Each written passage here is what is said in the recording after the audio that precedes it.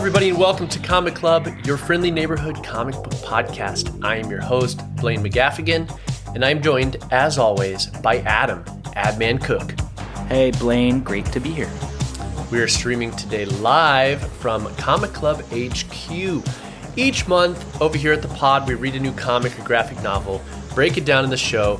This is our spoiler-free, shorter episode where we introduce the book that we're reading and chat about our first impressions, including the bare bones, who this comic is for, and judging a book by its cover. This month is Venom month, everybody. Get excited. We're not reading one Venom book. We're reading two Venom books. We're going to talk about those. Adam, give us the bare bones about Venom. The bare bones about Venom is that this is the Venom origin story. This is the creation of Venom, the supervillain as we know it, alien symbiote suit that Spider-Man was wearing, gets transferred onto Eddie Brock, and we go on a journey with him. And it's a seminal piece in comic lore. Blaine, why did we choose Venom for this month? There you go. Because we got a movie coming out. It's been pushed back a couple times. It's called Venom 2, Let There Be Carnage. For, people that grew up in the 90s like us, Adam, Venom is seminal. He is badass. We're going to talk about that a little bit. But just to recap a little bit, here is what we're reading to boil it down for you. Amazing Spider-Man issues 300 and then 315 through 317, okay? To get technical, but you can find those in Venom, the Epic Collection, and Spider-Man, The Birth of Venom. So go look for those trade paperbacks at, your comic store, wherever you buy comics. So that's the old comic we're reading. That's what Adam was talking about, the birth, the origin of Venom. We're also reading Venom by Donny Cates, Volume 1, Rex, a mega popular sort of rebirth, reinterpretation of Venom. I mean, this thing sells out whenever it was coming out, like big time. I think those first issues are worth a lot of money. So again, we're reading old school Venom and new school Venom. I'm super excited about it. We got a movie coming out. I was talking a little bit about my kind of experience. Whenever you grew up in the 90s, comics were very much all about being cool. And nobody did cooler more than Todd McFarlane. He drew the coolest shit. And I wanted to try to find this, Adam, but I drew a Venom artwork as a kid. And there's this image burned into my mind, and it's Venom crouched in this it may be in that 300 issue, or I'm gonna have to look for it, but it's this artwork where I think he's stalking Mary Jane and he's in the apartment and he's crouched there.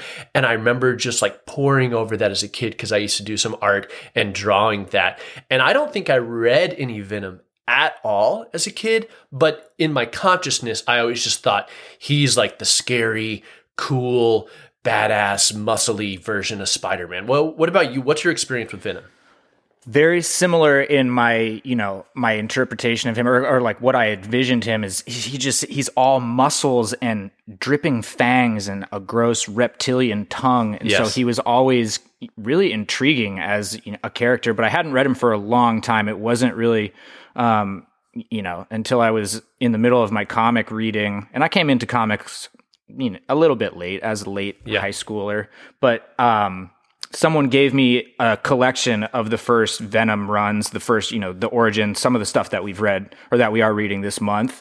And I just remember having that and just thinking this is 90s comics. This is exactly what I think of when I think about 90s comics. And Todd McFarlane, like you said, he just knew how to do cool and capture that 90s love of muscles and guns and weapons, and just it's just so much fun it kind of just makes me feel like a kid again.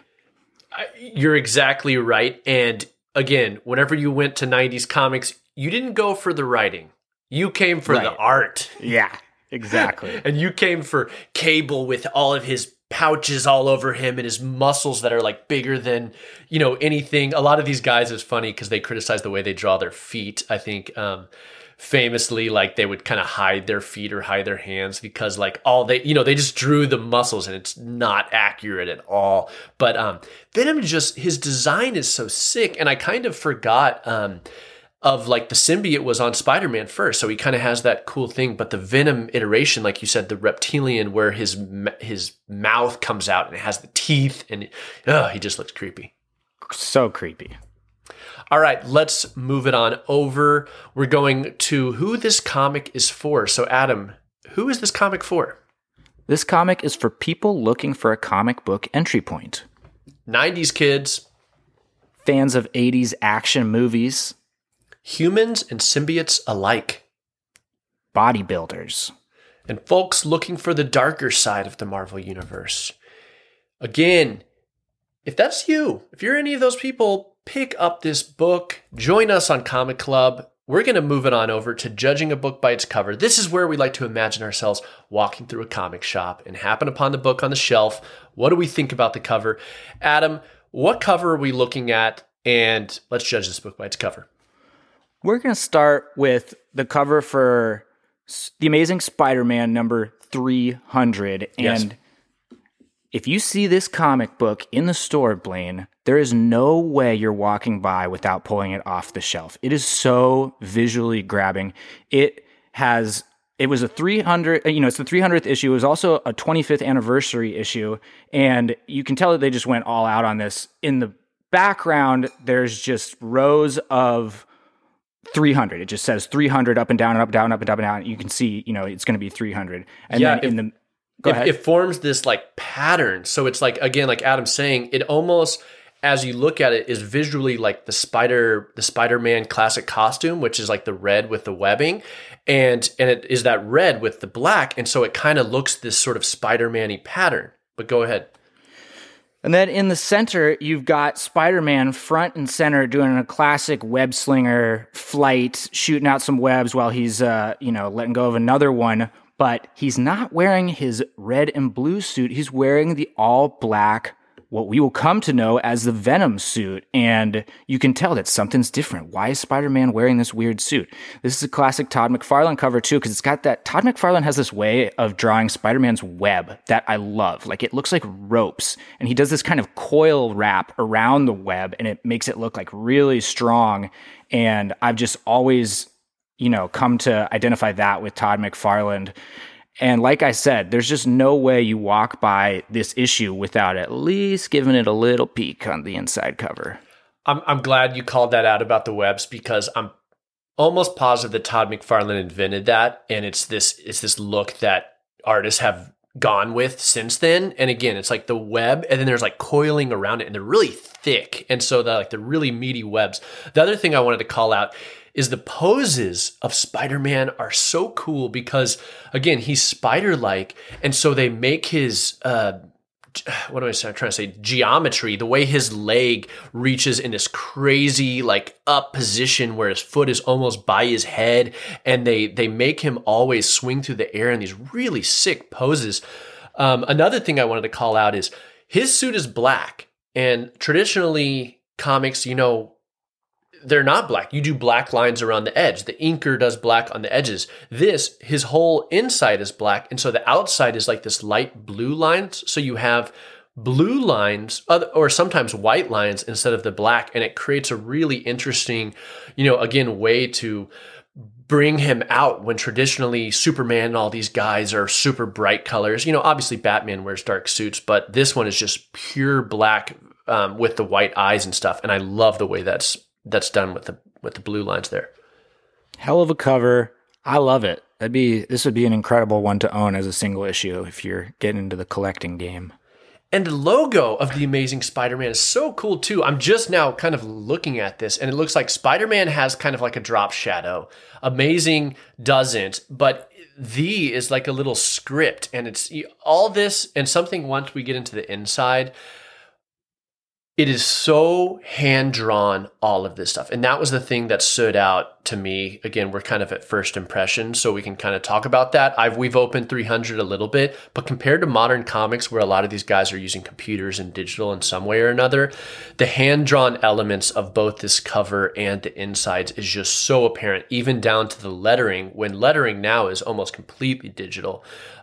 So seeing the craft And like the little mistakes and the attention to detail that these artists were doing, putting out monthly book after monthly book, there's a combination of speed, but again, the craft, like they are really like doing it themselves, and it's awesome to see. The lettering is incredible. I've just kind of, peeked in the first issue, and all I'll say is stay tuned for the art awards in the full episode, because this lettering we got to talk about. Absolutely. All right, gang, that's going to wrap it up. It is Venom month. We hope to see a Venom 2 Let There Be Carnage trailer dropping pretty soon. We're excited about it. We're going to go back and revisit Venom 1 for our next episode. So stay tuned for that for Adaptation Alley. That's going to wrap it up for this First Impressions episode. If you enjoyed today's show, tell a friend and leave a review on your podcast app of choice. Go pick up a copy of these 2 Venom books and join us in 2 weeks for our full in-depth episode diving into the nitty-gritty of Venom. Adam? Comic Club out.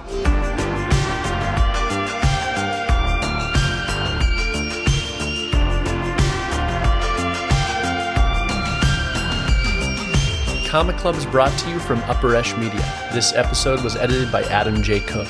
Our intro and outro music is by Tiger Cub. Katie Livingston at Living Kate designed our logo. If you enjoyed the episode, tell a friend, follow us on social at Comic Club Podcast, and join our Facebook group to continue the conversation online.